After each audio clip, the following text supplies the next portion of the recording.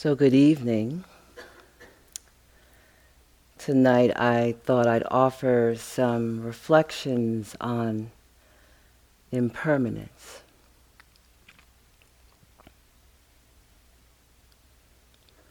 Huang Po says, develop a mind that rests on nothing whatsoever.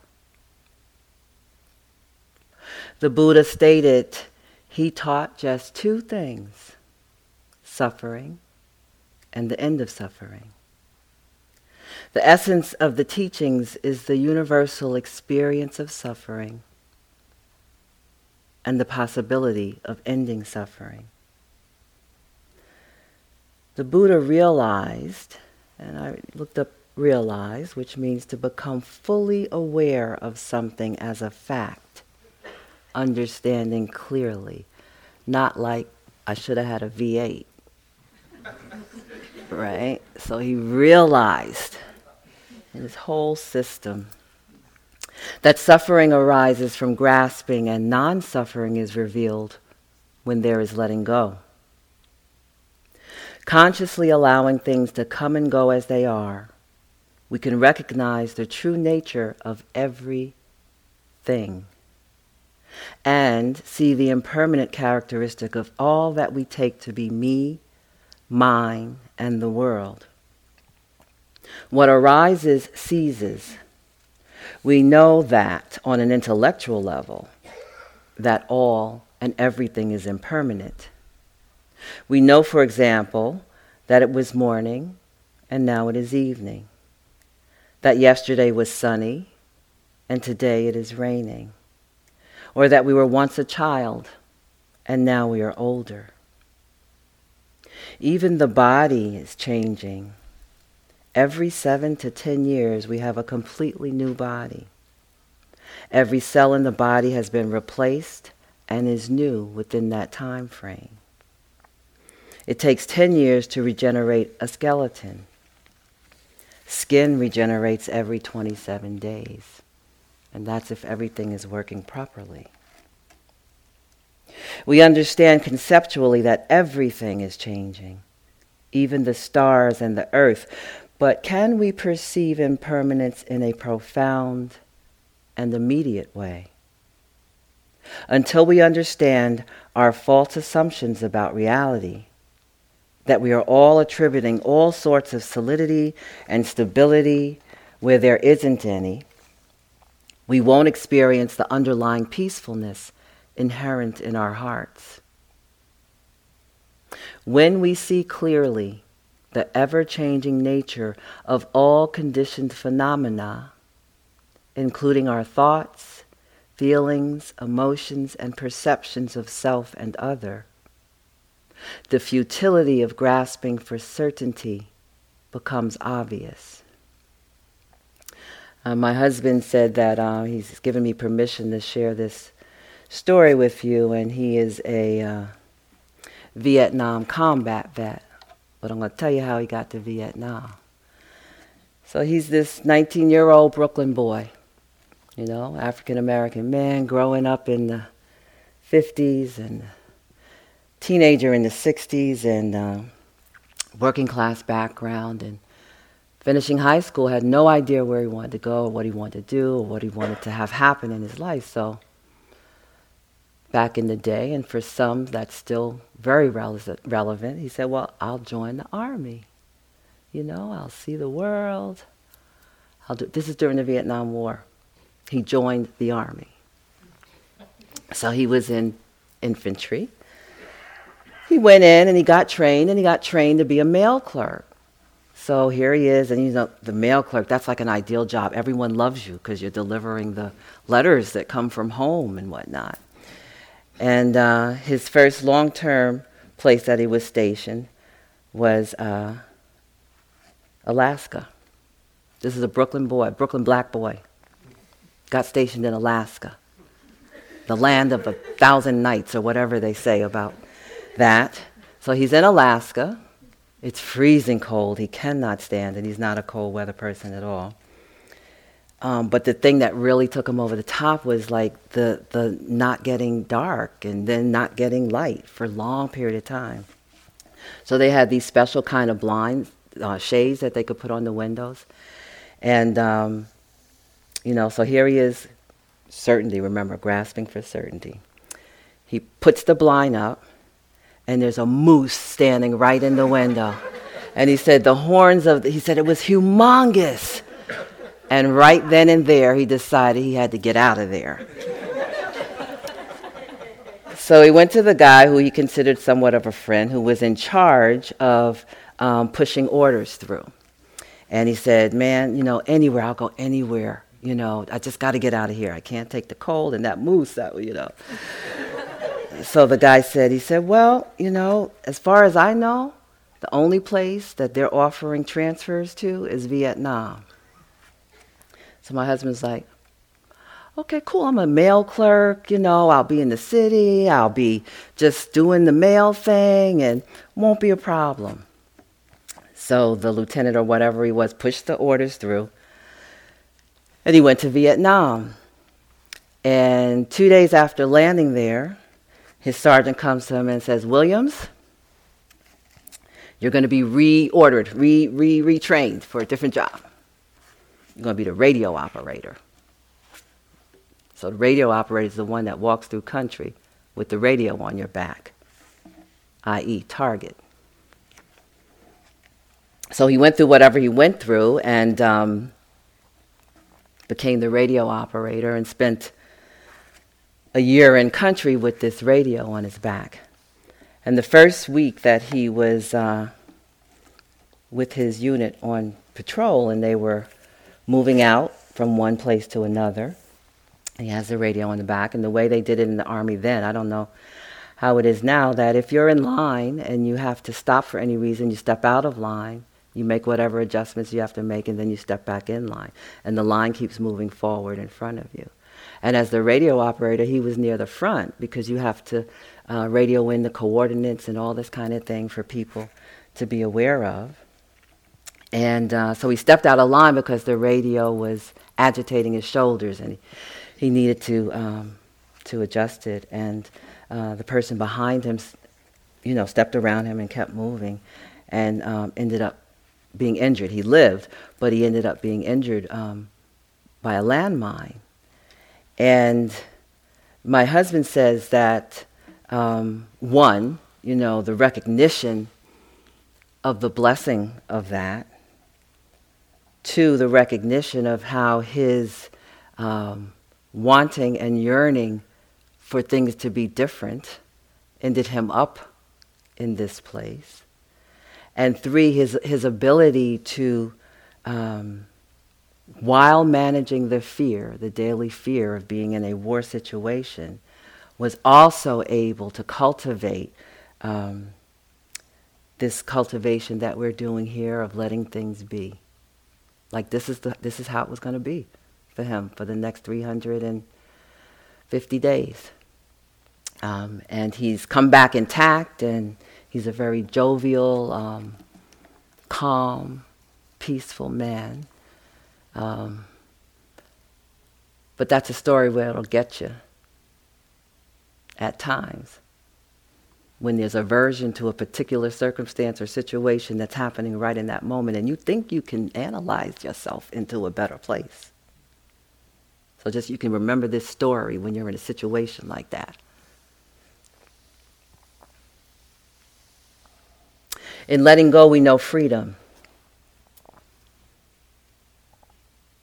Taking the insight of impermanence to heart will have a revolutionary impact on one's life.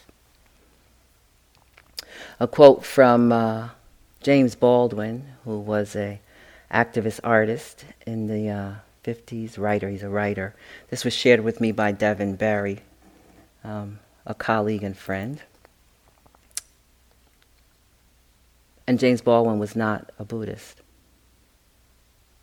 Life is tragic simply because the earth turns and the sun inexorably rises and sets. And one day for each of us, the sun will go down for the last time.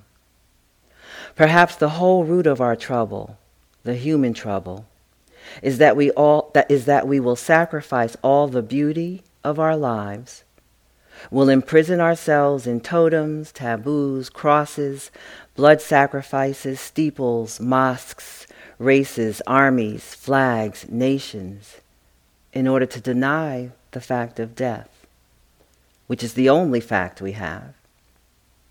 It seems to me that one ought to rejoice in the fact of death, ought to decide, indeed, to earn one's death by confronting with passion the conundrum of life. One is responsible to life.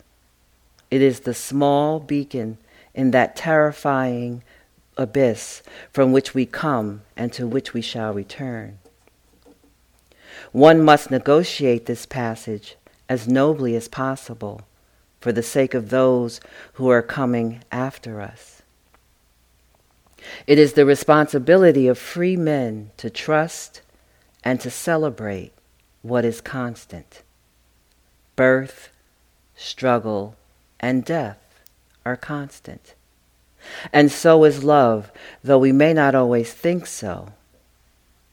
And to apprehend the nature of change, to be able and willing to change. I speak of change not on the surface, but in the depths. Change in the sense of renewal. But renewal becomes impossible if one supposes things to be constant that are not. Safety, for example, or money, or power. One clings then to chimeras by which one can only be portrayed, and the entire hope, the entire possibility of freedom disappears. And chimeras is a thing that is hoped or wished for, but in fact is illusory or impossible to achieve.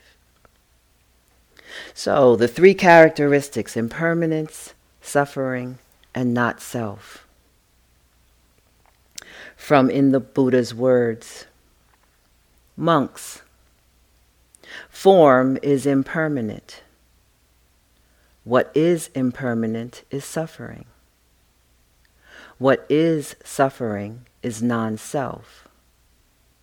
What is non-self should be seen as it really is, with correct wisdom, thus: this is not mine, this I am not. This is not myself. When one sees this thus as it really is, with correct wisdom, that mind becomes dispassionate and is liberated from the taints by non-clinging. Feeling is impermanent. Perception is impermanent.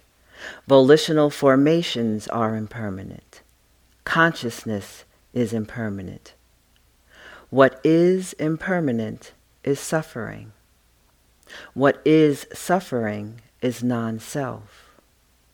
What is non-self should be seen as it really is, with correct wisdom, thus: this is not mine, this I am not.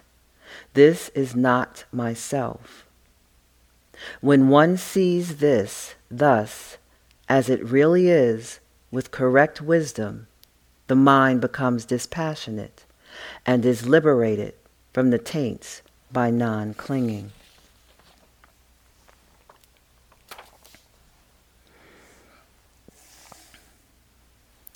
This is what is said is suitable for attaining nibbana. Monks, I will teach you the way that is suitable for attaining nibbana. Listen. And what, monks, is the way that is suitable for attaining nibbana? Here, a monk sees the I as impermanent. He sees form as impermanent. He sees I consciousness as impermanent. He sees eye contact as impermanent.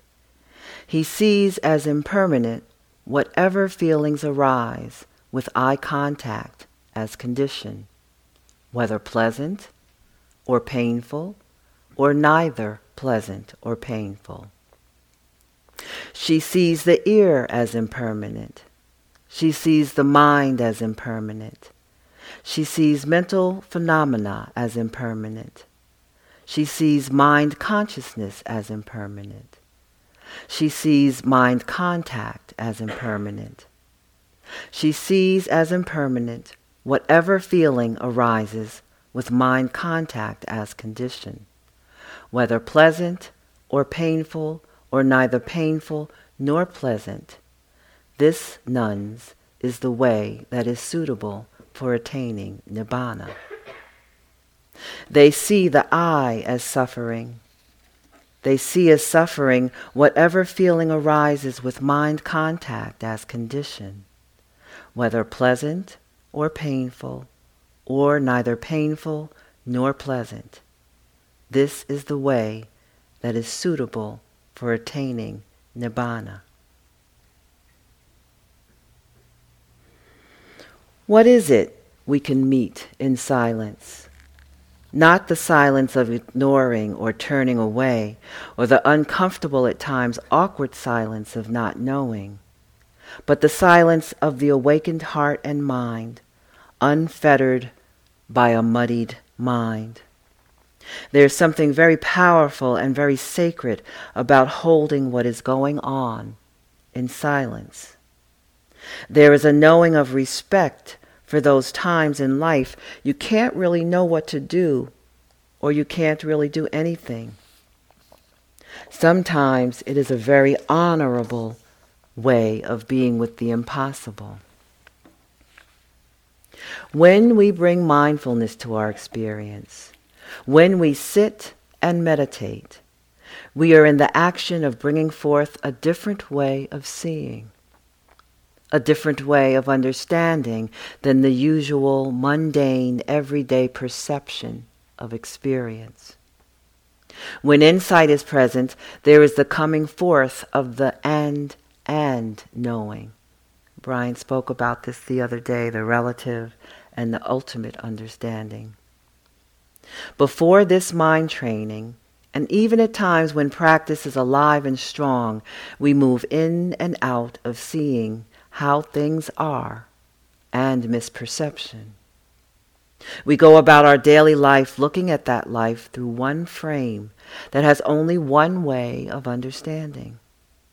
But when we remember or wake up, we can employ the practice and training that we have undertaken, and we can see in a new way.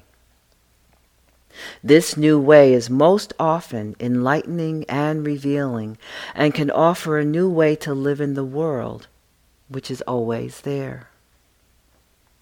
The world of seeing, this is how things are. It is one of the paradoxes of meditation practice that the stiller the mind becomes in meditation, the quieter it becomes, and the more we become acutely aware of how things are always changing. The busier the mind is, the more agitated the mind is, then the more the mind tries to create the idea of permanence and stability. This is partly because when the mind is really busy and active, it tends to take up residence in the world of concepts and ideas, because that is what the mind is chasing. Ideas often have a kind of stability to them, or we relate to them as if they are stable. So, when we start to stop the busyness and chatter of the mind, and we become still, then what we see are not concepts, but rather the immediacy of our experience. The immediacy of our experience is not a concept, and that immediacy tends to be seen as something that is changeable, as something that is changing all the time. In this practice, and in the Dharma of Buddhism, there is a lot of emphasis on the experience of change. It is a root teaching that can set us squarely on the path to liberation. We have been engaged in the training so that we can begin seeing this aspect of our present moment experience, which is always changing. We can notice that things arise, things pass away, that things are there that were not there before, and then they are gone. Sometimes the experience of impermanence can be acute and swift in normal life outside of retreat, and we can be changed by it. This experience, so when I was actually on a 6-week retreat back in 2013, a week into the retreat, a symptom arose in my body. A symptom that was pretty scary. So much so that the first 3 days after this symptom arising, all I could do was walking meditation it's kind of like Rebecca talked about doing that stomping meditation, doing that walking meditation, just really trying to settle the fear in my mind. Had, taken the vow and precept to be in silence. But I was aware that if I didn't get some information, I would never be able to settle down in this body, mind, heart. So having a friend who was a teacher, I asked if I could use the computer to look up this symptom. You won't even know the gender, they agreed, and I promised all I would do was look up this symptom, which I did. I didn't go all over. However, in looking up the symptom, it actually could have been 2 things. I was pretty much going to have to kiss life goodbye, or it wasn't too big a deal, and it was something that could be handled once I got off retreat. So I got this information and proceeded. Joseph was one of my interviewing teachers, and Carol was one of my interviewing teachers, to let them know a little bit about what was going on. And Carol was very sympathetic and very supportive. And Joseph, in his own way, was as well. And basically the instruction that he gave me was, well, this might be a really good time to engage death contemplation. Which at this point, I'm like coachable. Like, all right, that's what I'll take on. And took it on and basically decided that I was going to keep my commitment to myself for this time to pause and come to know the authenticity of the truth of this system. And if that meant that when I got out, it was a call that caused this body, mind, heart to have to engage with saying goodbye to this world, I was going to be all right with that. And somebody sent me a note last week saying, you didn't finish the story, you just left us hanging. So everything was fine. I did have to have surgery, which wasn't too monumental. And it was a pivotal moment in my practice and my life. Not unlike my 2 years of living dangerously, which you all heard about last week. And the end of that story is we did lose the house. We moved in with my mom, who is now 95, and it's the best thing that could have happened. But that's the end of that story.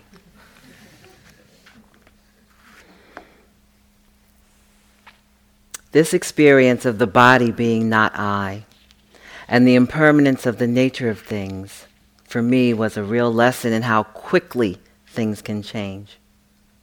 If one is able to access courage and intention, one can come away from a life-changing experience asking the questions, how do I want to live my life? What is really important and valuable? What does it mean to be a human being? What do I want to contribute to this earth walk?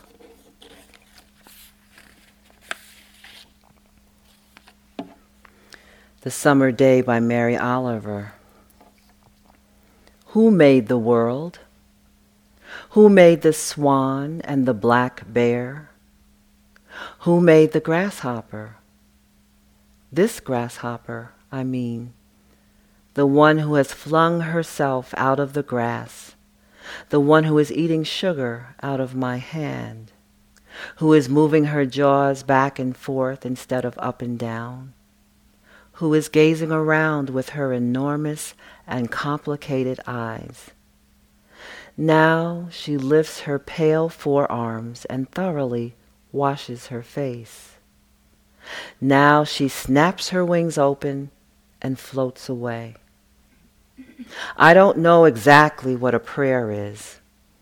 I don't know how to pay attention, how to fall down into the grass, how to kneel in the grass, how to be idle and blessed, how to stroll through the fields, which is what I've been doing all day. Tell me, what else should I have done? Doesn't everything die at least, at last, and too soon? Tell me, what is it you plan to do with your one wild and precious life?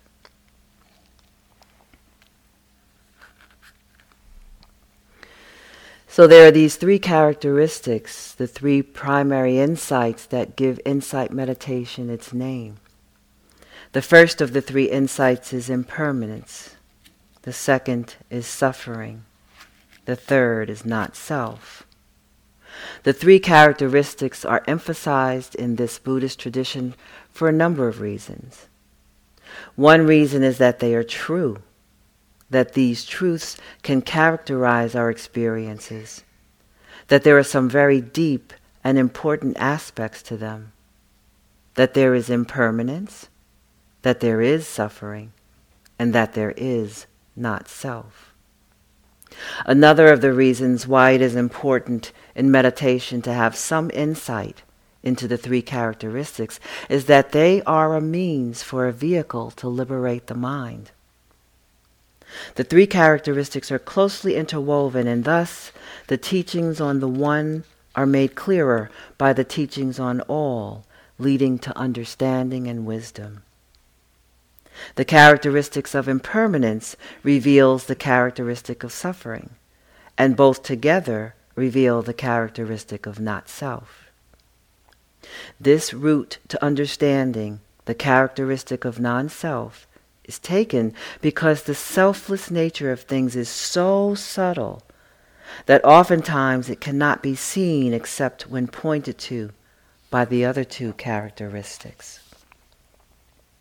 When we recognize that the things we identify as ourself are impermanent and bound up with suffering, we realize that they lack the essential marks of authentic selfhood, and we then can stop identifying with them. Understanding the three characteristics and employing practice offer the possibility for the mind and the heart not to be shackled, not to be obstructed, not to be held back by fear, by distress, by greed, by holding and clinging. This makes possible this very deep insight into these three characteristics. With this practice, we aim to open to the world of impermanence in all of the ways that it exists. How can we use this understanding to see in such a way that it helps us become freer? Can we ask the question to become motivated to go in that direction, partly sourced by the opening heart, which inclines towards compassion and care for ourselves and the world around us? This world and these times need people who can be present in ways that are not filled with suffering. In the Dhammapada, there is a statement about these three characteristics. It is very interesting, this statement, because of what it adds. The basic formula for the three characteristics says, all created things are impermanent. All created things are suffering. All things are not self. It says that all created things are impermanent and that all created things are in some ways not satisfactory. But it also then changes and goes on to say that all things are not self. And I think you'll hear more about this in some of the Dharma talks that are coming. Perhaps more about that shift is possible to understand as a basic formula. Here is the reading from the Dhammapada. All things are impermanent. Seeing this with insight, one becomes disenchanted with suffering. This is the path to purity. All created things are suffering. Seeing this with insight, one becomes disenchanted with suffering. This is the path to purity. All things are not self. Seeing this with insight, one becomes disenchanted with suffering. This is the path to purity. We need to see impermanence as an immediate perception. One of the noble things to do in human life is to get to the heart of human suffering, the causes of it, and somehow, through practice and understanding, come to terms with it. The insight into impermanence allows us to understand that our life is precious and it is short. So for our own well-being and for the sake of others, let's intend to know and understand impermanence and look at what is really important and bring it into the world. It may be really important to get to the root of suffering. Another way to hear this is that you are interested in happiness, and that you want to live a life that is happy and peaceful, and somehow it has a deep, abiding sense of well-being. This is a sense of well-being that is not easily blown away by the causes and conditions of the world or one's life. All the defilements ultimately stem from ignorance, which thus lies at the bottom of all suffering and bondage. Ignorance weaves a net of three delusions around the aggregates. These delusions are the notions that the five aggregates are permanent, a source of true happiness, and a self. The wisdom needed to break the spell of these delusions is the insight into the five aggregates as impermanent, anicca, suffering, dukkha, and non-self, anatta. This is called the direct knowledge of the three characteristics of existence. Anicca, the rapid and endlessly changing nature of all things in life. Nicca, permanent. Anicca, not permanent. The process of ripening takes time.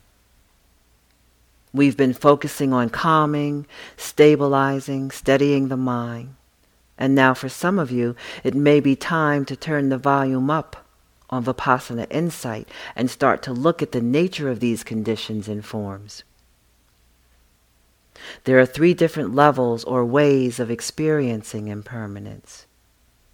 The ordinary level, available to everybody, can see that change is happening all around us all the time. The seasons, health, loss, births, marriages, work, financial standing. At times, change is tragic or wrenching, which brings suffering, and other times change is a delight, like when something is unpleasant for a long time and then it's over. Points of change like this often open the door to the possibility of shaping or creating something new. In other words, there is potential in impermanence and change. Thank God for impermanence and change. Oops! When we really take in the impermanent nature of things, it gives a depth. Yes, some of you all coming along slowly. I got it. When we really take in the impermanent nature of things, it gives a depth and richness to life that can be satisfying and or uncomfortable. But either way, there is beauty there, like jazz music or nature or sports. How do we participate in the world? If things were always permanent and fixed, then we could not change anything. However, we know the world is a changing world and a changeable world, and to some degree we have some role in creating that change, starting with ourselves. One of the places that role has the greatest importance is the responsibility we have in directing the change of our own heart, our own minds, our own physical and psychological being, and our own spiritual life. Ajahn Chah. First one learns the Dhamma, but does not yet understand it. Then one understands the Dhamma, but has not yet practiced. One practices, but has not seen the truth of Dhamma. Then one sees Dhamma, but one's being has not yet become Dhamma. To become the Dhamma, it is difficult, but possible, for each person to come to and realize in their own heart the true nature of things is the way towards freedom. What is unique to Buddhism is not the experience of ordinary impermanence, but the experience of the second and third levels of impermanence. The second level is impermanence at the insight level. That is when we experience things without the filter of our labels and concepts. We tend to give things a semblance of permanence. We do it to ourselves and to other people and to our life all too often. We see ourselves in certain ways.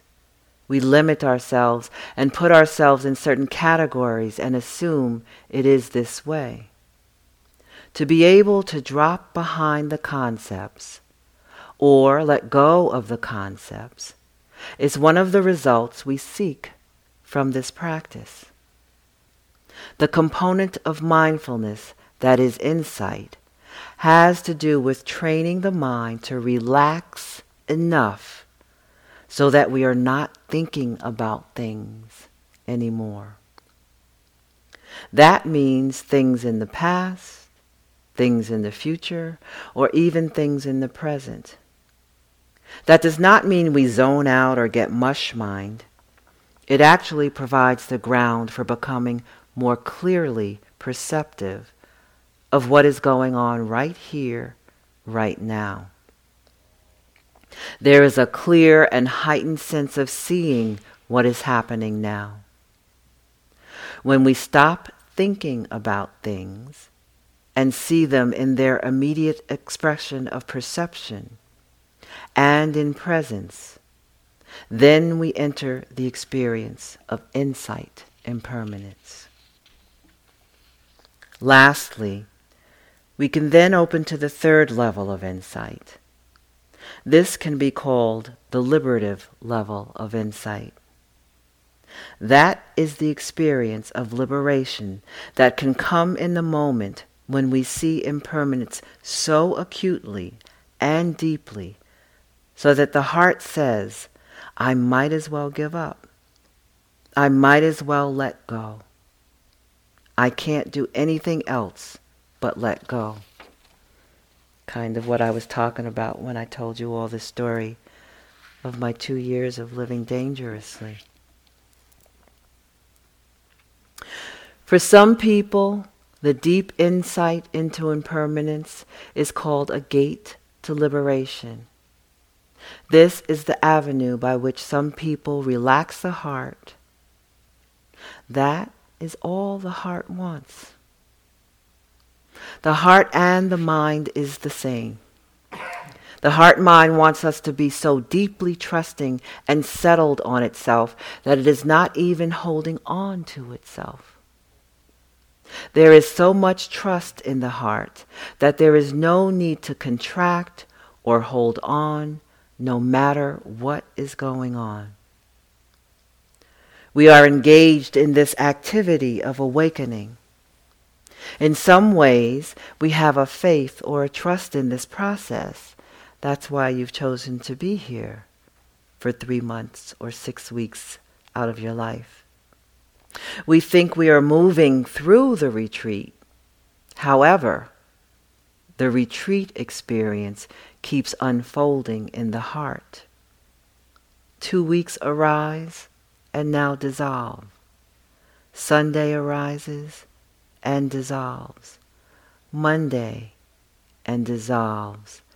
Now Tuesday and dissolving. Life keeps manifesting, although we think we are moving through life. We are not destined to be doomed by our worries and our fears and the things we have not attended to. Everything is shifting and dissolving. You've done some really hard work here in preparation. You've worked with many difficult states that you are not ordinarily engaged with in day-to-day living. You have faced undigested exhaustion, drivenness, yearning, frustration, worry, anxiety, sadness, fear, terror, joy, elation, high energy, low energy. There is, at this time in retreat, for some, a desire to just coast, to just sit back and enjoy the samadhi developed, the freshness and aliveness of the heart and mind that has been cultivated. It is enticing and delicious, but if you listen for that still small voice where the inner world is screaming for attention, rock on. Continue the journey with conviction of an empowered practice. Use this time well. You've done all the prep work. Now you get to create the delicious meal. Each of us defining for ourselves what is this contemplative path all about. We can use these moments of beauty and sacred space that are the fruits of our effort, and in the composure, simplicity, and poise, seize becoming and look into what we take ourselves to be. What is me? What is my?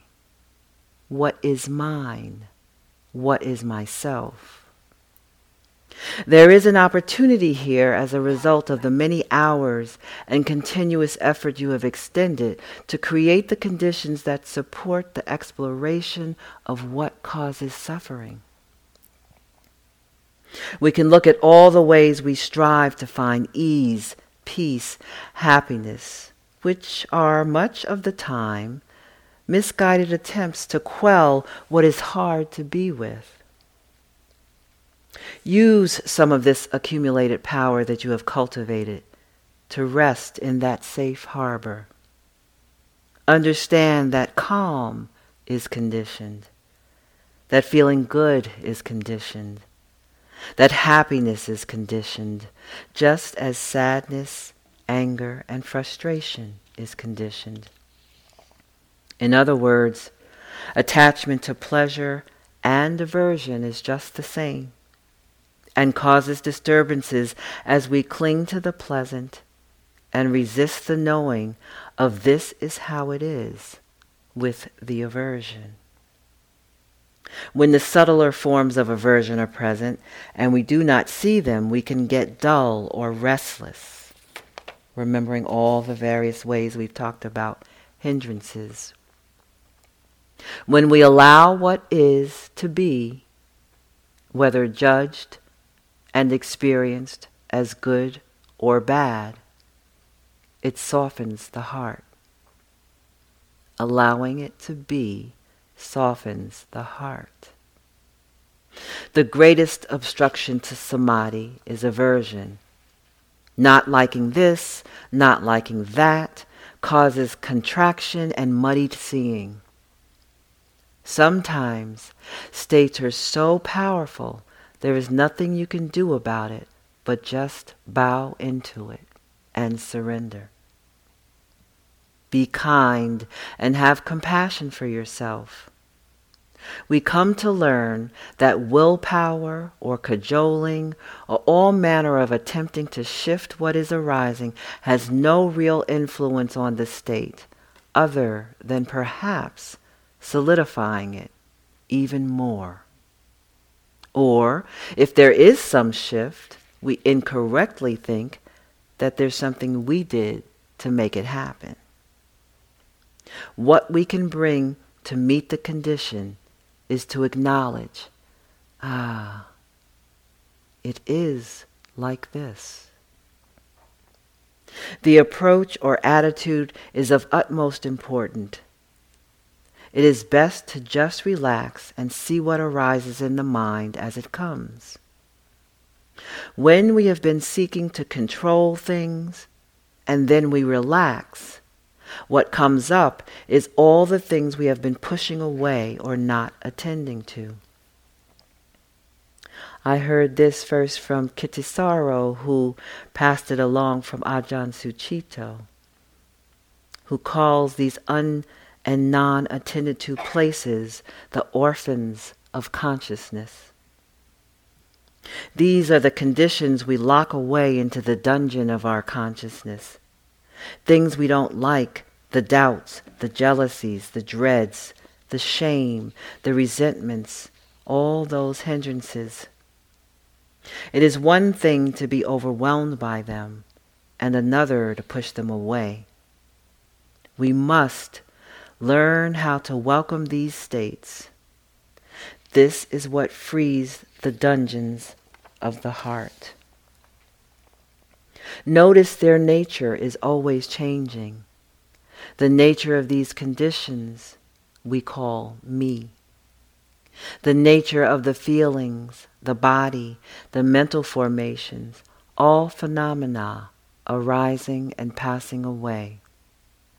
Impermanence, constant and consistent change.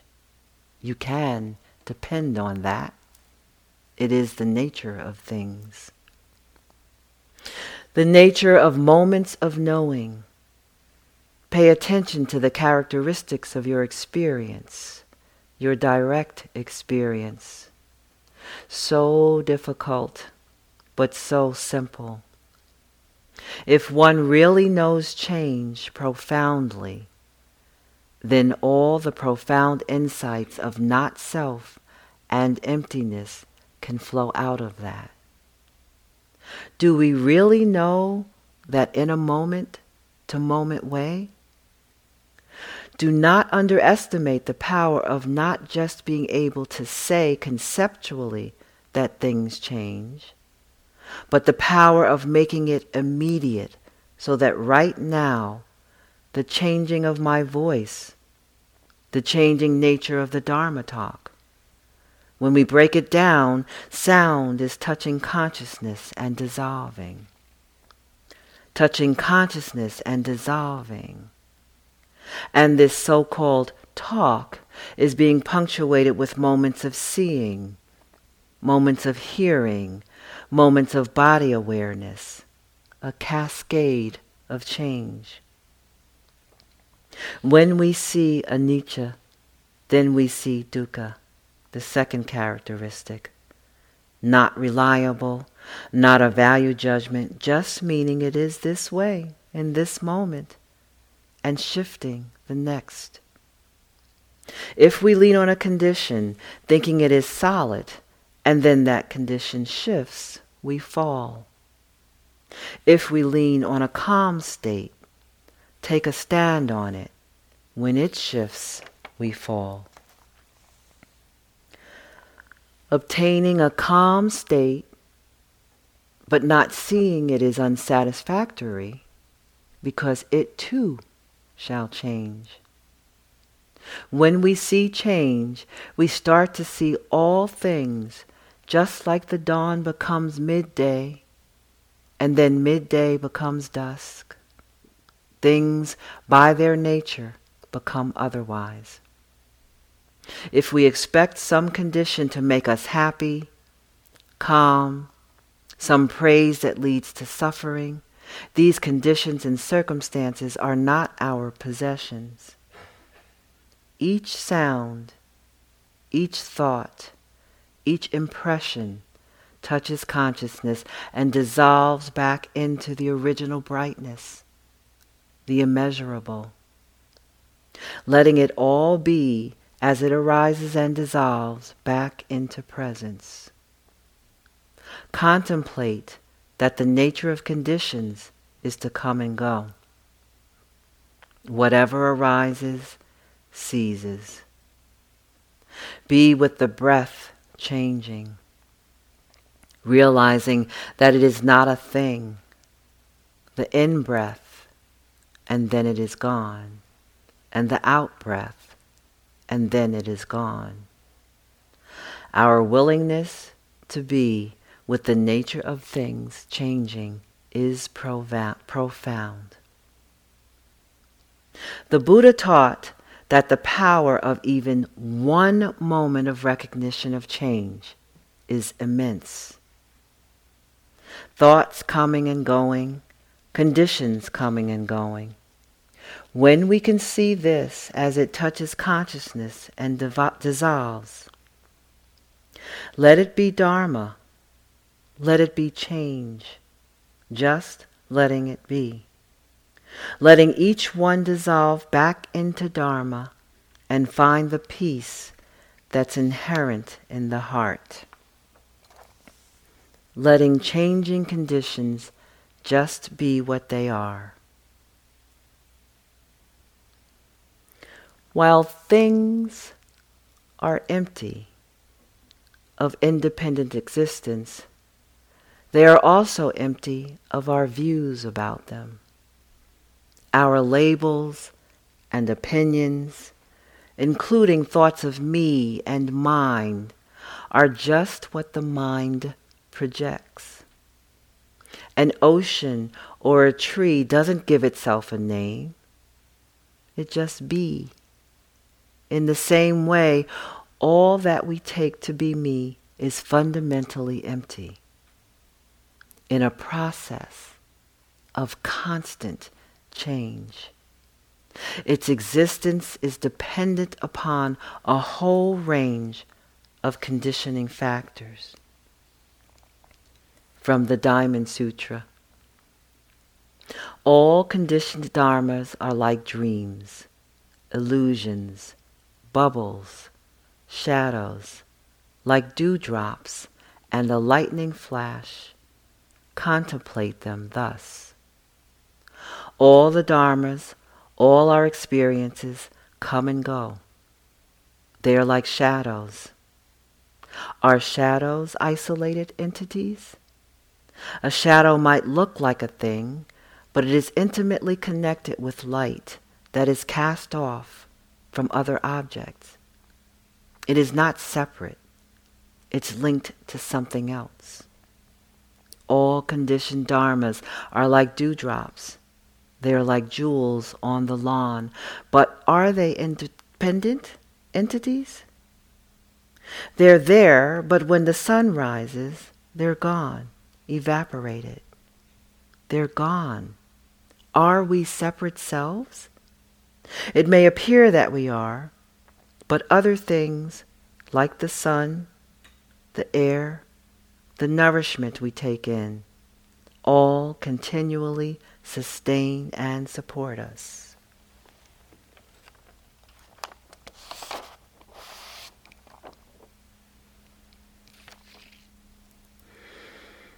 Martin Luther King's a piece of the sermon he gave on peace.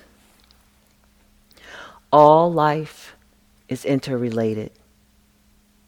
We are all caught in an inescapable network of mutuality, tied into a single garment of destiny. Whatever affects one directly affects all indirectly.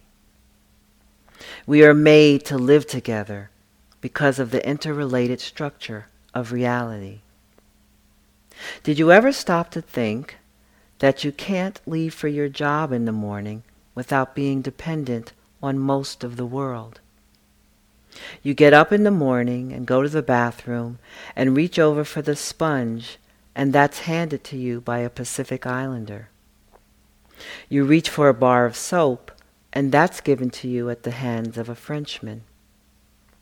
And then you go into the kitchen to drink your coffee for the morning, and that's poured into your cup by a South American.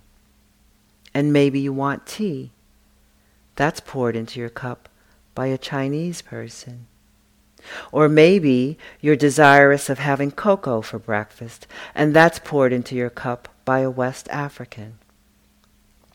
And then you reach over for your toast, and that's given to you at the hands of an English-speaking farmer, not to mention the baker.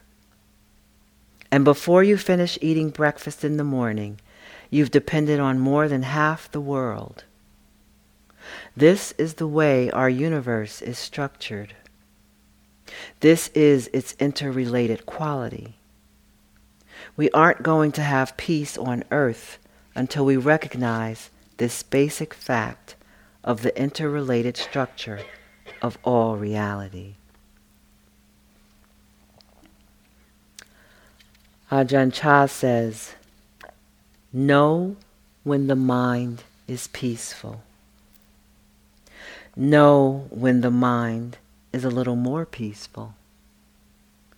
Know when the mind is deeply peaceful. Thank you for listening. Let's sit for a moment.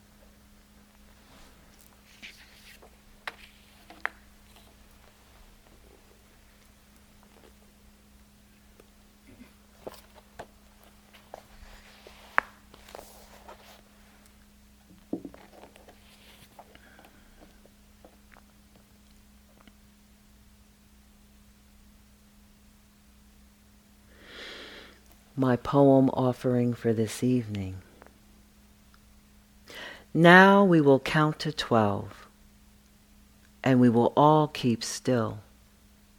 For once on the face of the earth, let's not speak in any language. Let's stop for a second and not move our arms so much. It would be an exotic moment without rush, without engines. We would all be together in a sudden strangeness. Fishermen in the cold sea would not harm whales, and the man gathering salt would not look at his hurt hands. Those who prepare green wars, wars with gas, wars with fire, victories with no survivors, would put on clean clothes and walk about with their brothers in the shade, doing nothing. What I want should not be confused with total inactivity. Life is what it is about. If we were not so single-minded about keeping our lives moving, and for once could do nothing, perhaps a huge silence might interrupt this sadness of never understanding ourselves and of threatening ourselves with death. Perhaps the earth can teach us, as when everything seems dead in winter and later proves to be alive. Now I'll count up to 12, and you keep quiet, and I will go.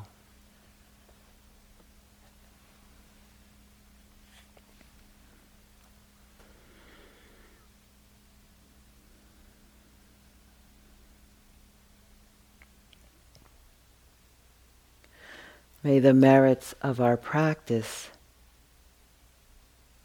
benefit all beings. May we have the courage and fortitude and capacity to lean into grace to carry us through these moments, these days, these times, as we make our way, sometimes with challenge, sometimes more easily, towards freedom.